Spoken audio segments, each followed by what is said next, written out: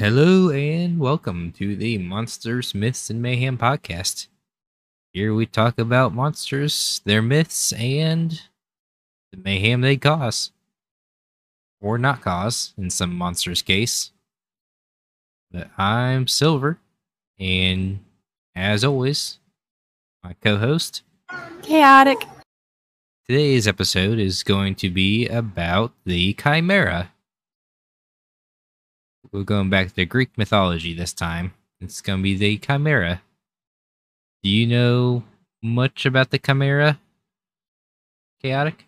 Besides the, Full Metal Alchemist one that with the little girl and the dog? Nope, don't you even bring Nina into this. Don't you even bring Nina into this. I do know them. They're through pop culture, like movies, shows, stuff like that. Do you know much about the Greek one? Not as much as I probably should. Well, there ain't much on the Greek Chimera. He only showed up in one tale, and that was in the Iliad, and that was for the story of Bellerophon. Bellerophon? I think I'm saying his name right. Bellerophone. Bellerophon? Bellerophon. Bellerophon sounds better. Bellerophon. There's no E, so it's fawn, I think. But yeah, I'll be telling his story in this. But the Greek Chimera was the daughter of Typhus and Echidna, which are two of the main parental monster makers. They give birth to a lot of kids. Not a lot, but a lot of many-headed kids. All the Greeks gave birth to lots of kids. Yes. But the Chimera's siblings are Orthus, which is a two-headed puppy, the Hydra, which we talked about in earlier episodes, episode 6.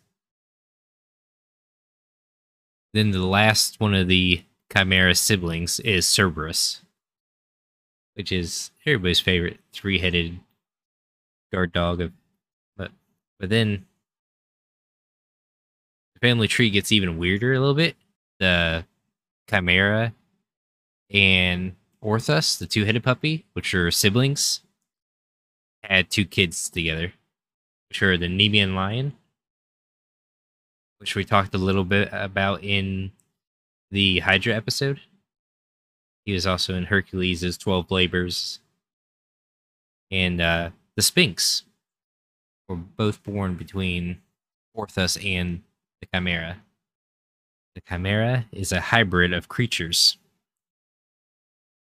Just like its genetics definition, where it's a single organism composed of two or more different creatures, genetically distinct cells. The Chimera is part lion or lioness, it is part goat, and it is also part snake. It has a body of a goat, tail that is a snake, has a snake head at the end of it, and head of a lion. It also has a goat head that sticks directly out of its back.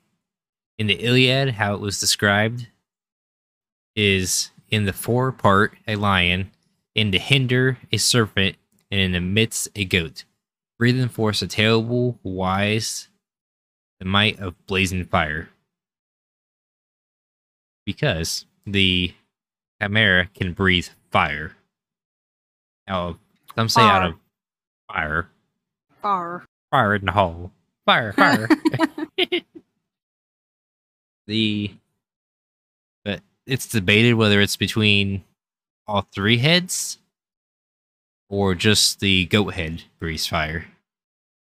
I feel like I have things to say about that, but nothing's coming to me. Like, nothing is coherent in this head right now. I'm just like, I don't know. I'm just at a loss. Fire out the goat head. That's its main weapon too.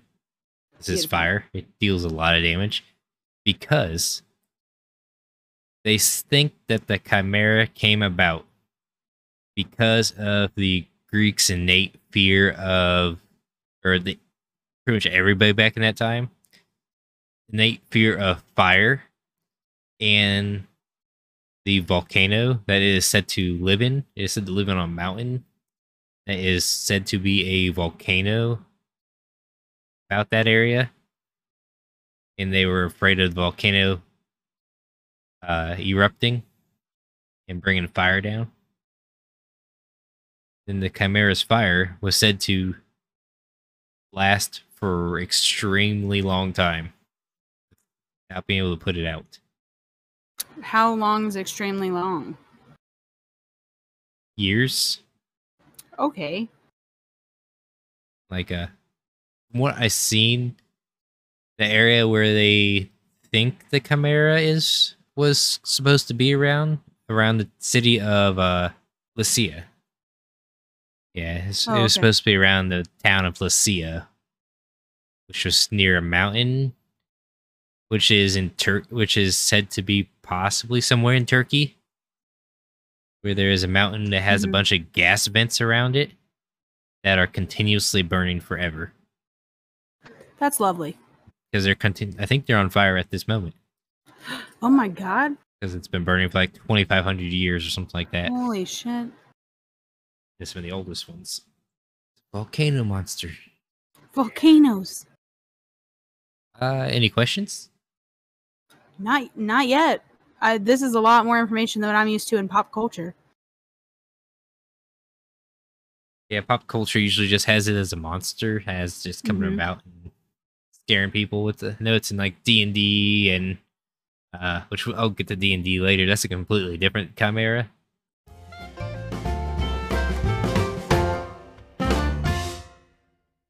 Let me tell you the story of Bellerophon. Yes, please. So Bellerophon incurred an unjust anger of Proteus. I'll just call him Proteus. Because Proteus. I'll call him Proteus. It's easier for me. I'd probably get it completely wrong. You can yell at me in the comments or Discord. Teach me. He is the king of Argos. He believed that Bellerophon seduced his wife, as the Greeks are known to do. Always. In the mythology. So Proteus wanted Bellerophon dead, but was unwilling to carry out the deed himself. Thus he sent Bellerophon to his friend Iobates, king of Lycia, with a letter. Unbeknownst to Bellerophon, the letter contained instructions that the bearer was to be killed straight away. When Iobates read the letter, he was understandably hesitant to carry out Proteus's dirty work himself. He therefore came up with the idea of sending Bellerophon to fight the Chimera, which was terrorizing the countryside, fully expecting the monster to easily kill this mortal hero. But Bellerophon, who was a son of the sea god Poseidon... Oh, naturally. Yeah. Had the favor of the gods. The poet Pindar tells of how Bellerophon was able to tame the mortal winged horse Pegasus with the help of Athena and the prophet Polydius. So he tamed his half-brother? Because isn't Pegasus technically a son of Poseidon? A child of Poseidon? Child of Poseidon, yeah. Yeah. So he tamed his own brother. Half-brother. No, it doesn't surprise me. Especially not with anything Poseidon. You can figure out who Pegasus' mother in the Medusa episode. Soaring atop Pegasus, Bellerophon tracked down the Chimera and attacked it from above, staying out of the reach of its fire. According to one tradition, transmitted by a relatively late source, the hero came up with a clever strategy to kill the Chimera. He attached a ball of lead to the end of a spear, which he then thrust into the monster's fire-breathing mouth. The Chimera then choked on the molten lead, killing it. He was revered as a hero after that. It doesn't matter what they do. It's always like, oh, you did something, you slayed something, hero. How would it choke to... Would it have one set of lungs that all three heads share? I would assume they share all the same lungs, yeah. I'm gonna say if it just blocked the pipeway, it must have had to get all the way into its lungs. Yeah, I guess. Or like they all have like they meet at like conjoined in the like neck area maybe, and just like a single pipe that just goes straight. It has no stomach. It's just all lungs in its body. But it wasn't much on the Chimera. Wasn't much on the Chimera. We're D&D nerds, so I looked up the D&D Chimera monster. He's a CR rating of 6, and he is made up of different creatures than the Greek Chimera. Do tell. So you take away the snake tail. You give him 2 more heads, so he still has 3 heads. Right. He's got the lion's body, a goat head still, a lion's head still, but instead of a snake's head, he has a dragon's head. Oh, getting feisty. And he can be of any color dragon. Any of the metallic chromatic dragons. And he gets his breath weapon from that color dragon. But I don't know if this is similar to the Greek, but the intelligence of this Chimera is 3. So it is only 3 higher than a rock. I love that comparison. That's just like only 3 higher than a rock. Love it. On a scale of rock to person, he is closer to rock. No, you did not just do that. What's a person's intelligence in D&D? Just like standard human. 10. Oh, we're closer to a rock. What are you talking about? I am not denying that or confirming that.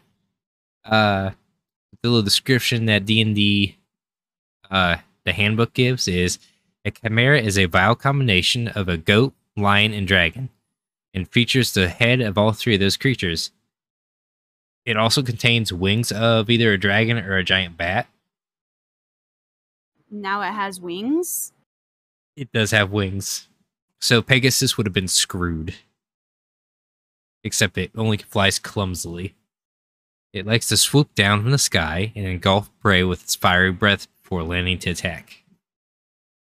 Chimeras were created after the mortal summoned Demogorgon. The mortal summoned Demogorgon? Did you just say Demogorgon? Yes, Demogorgon. Because the Demogorgon, who in D&D lore is the prince of demons. I am just, this story just, I'm in love now. Like, there's no other option.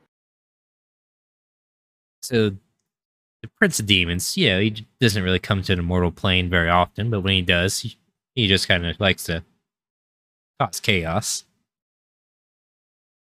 So he decided that all the creatures that were in the mortal plane were unimpressive. So he decided to transform them all into chimeras.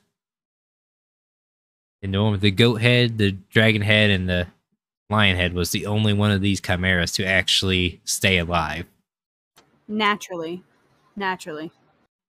Gifted with demonic cruelty, a chimera serves as a grim reminder of what happens when demon princes find their way to the material plane. A typical specimen has the hindquarters of a large specimen. Specimen. It's a special specimen. It has the hindquarters of a large goat, the forequarters of a lion, the leathery wings of a dragon, along with the head of all 3 of those creatures. The monsters like to surprise its victims, swooping down from the sky and engulfing prey with a fiery breath before landing. The Chimera combines the worst aspect of its 3 parts. The dragon head drives it to raid, plunder, and accumulate a great hoard. I'm sorry. That was a hell of a list. I just drive, plunder, raid, what? The dragon head, it drives it to raid, plunder, and accumulate a horde. But what would a creature with an intelligence of 3 try to hoard? Would it like shiny things, or would it just like collect doors off people's houses? I would have to say something like horses, or like Horses? yeah, like I just feel like it would hoard something useful, but at the same time, like when you get a huge surplus of them, like what's the point? Does that make sense? Like I feel like they would intend, like it's almost like an accident collection. Like they're like, I really love horses, so they get like one, then suddenly you got 10, then suddenly there's 20 of them, and they're like, where did these come from? I can see horses though leading to conflict with the lion's head because Well, because the lion head, nature compels it to hunt and kill powerful creatures that threaten its territory. so we're not adopting horses. Probably not, Okay. unless they'll be fighting. They'll be gathering horses, and the lion head just eating them behind his back.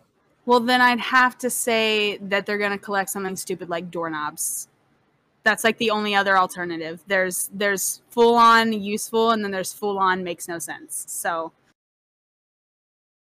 He just collects swords. no, that's too useful. That's too useful.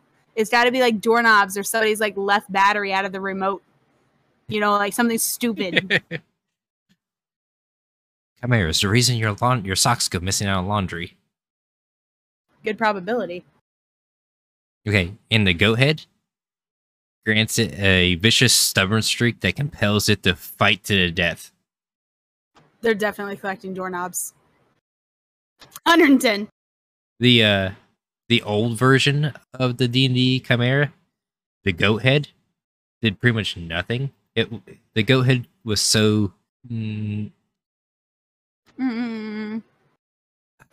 Perhaps. I was going to say lazy, but it said that the goat head could fall asleep during mid-battle and stay asleep the entire battle and not notice anything was going on. What the fuck? It'd be me. I'd sleep through a battle. And I imagine this Chimera is going, and the goat head is actually one of those screaming, paralyzing goats that fall over, the fainting goats. And the goat head just wakes up, blitz, and the entire Chimera just freezes. Bro. I can imagine it. Mid-battle. I'm tired. These 3 aspects drive a Chimera to stake out a territory that is as large as 10 miles wide. It preys on wild game, viewing more powerful creatures as rivals to be humiliated and defeated. Its greatest rivals are dragons, griffins, manticores, peritons, and wyverns. When it hunts, the Chimera looks for easy ways to amuse itself.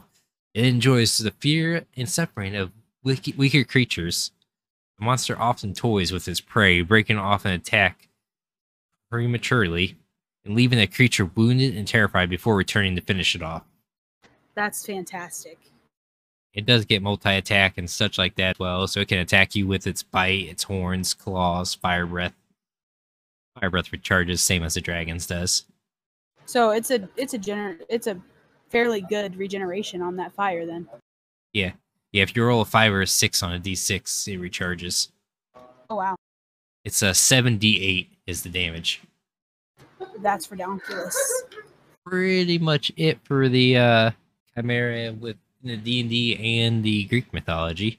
You can also find him in Yu-Gi-Oh! Or pretty much a lot of other. He's a very popular creature to be in any fantasy games. I think he's in Final Fantasy. He's probably in World of Warcraft. But yeah, I guess we'll move on with the mayhem.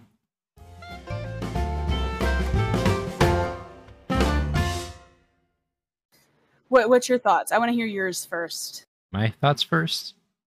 Okay. I think that Chimera would be less than Groot slaying, chaotically wise, but more than anything else we've had, really. Because this seems like a creature that thrives on eating and terrorizing men and pretty much anything that's bigger than it. But listen, that sounds like a good time. I can relate to it. I would rather not have fire everywhere I know. I'm sorry, but like, it sounds like a fun time.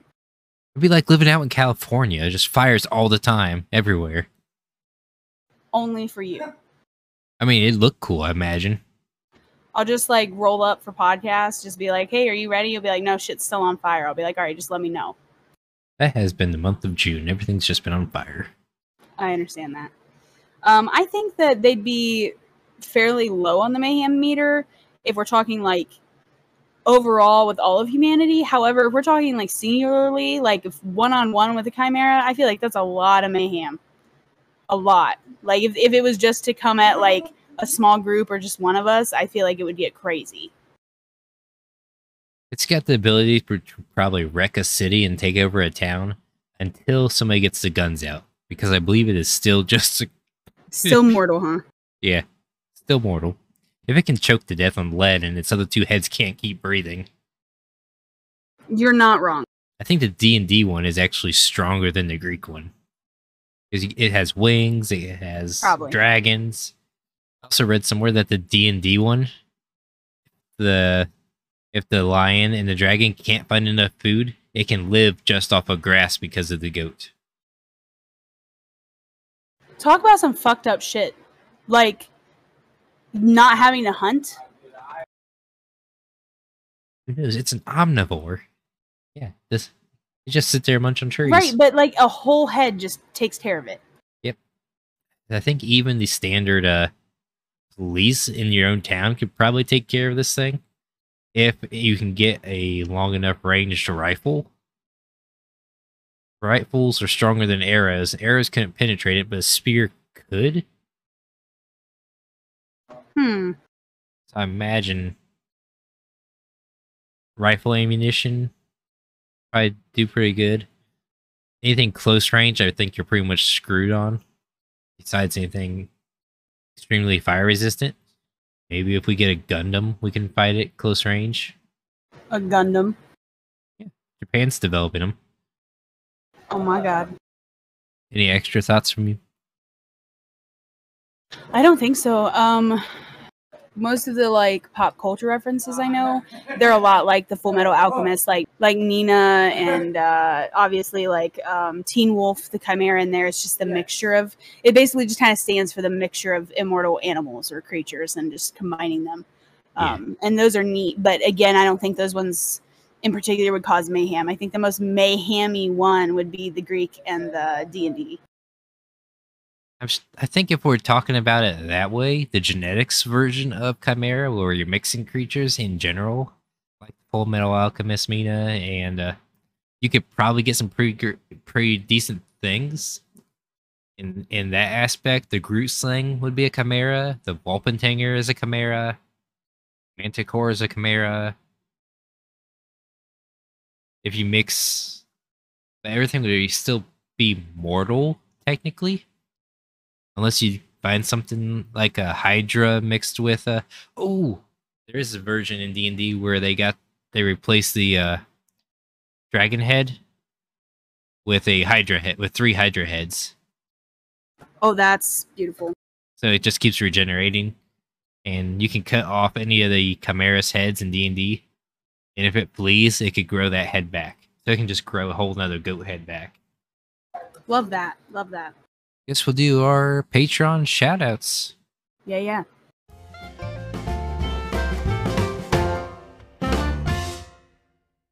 We actually got a new one this week. We've got an awesome one this week. We have Mondi and Thor. Mondi was on here last week for the newest episode. And our newest Patreon is Ruby Hummingbird. Ruby Hummingbird. Just goddamn iceberg in the middle of the hummings. Ruby Hummingbird. Ruby Hummingbird is the bomb.com. All of them are the bomb.com, but I love Ruby. She has become a patron at the tier 3, which gives her the Discord status, the shout out, and a shout out on mine and Kadok's stream. So visit the stream so I can yell at you about how fantastic you are. Yes. We're gonna roll out the outro. But yeah, we'll be, at the end of stream, pop in. I'll be yelling your name. All right. Shut the fuck up. Join us again next Monday on Monsters, Myths, and Mayhem, found on Apple Podcasts, iHeartRadio, Spotify, and Anchor.fm. Silver and Chaotic talk about how monsters and myths came to be and how they'd be received in modern-day society. Follow, like, and subscribe to support. Also follow the podcast on Twister? Twister? I'm just going to redo that line. Good TV Also show, find the good game. good board game. GG's. GGeasy. Okay. Also find the podcast on Twitter and Discord with the links below to keep up to date with the newest merchant activity. Besides, who knows what mayhem we will get into next. GG, easy. We're done. We're out. Roll the music. Roll the music.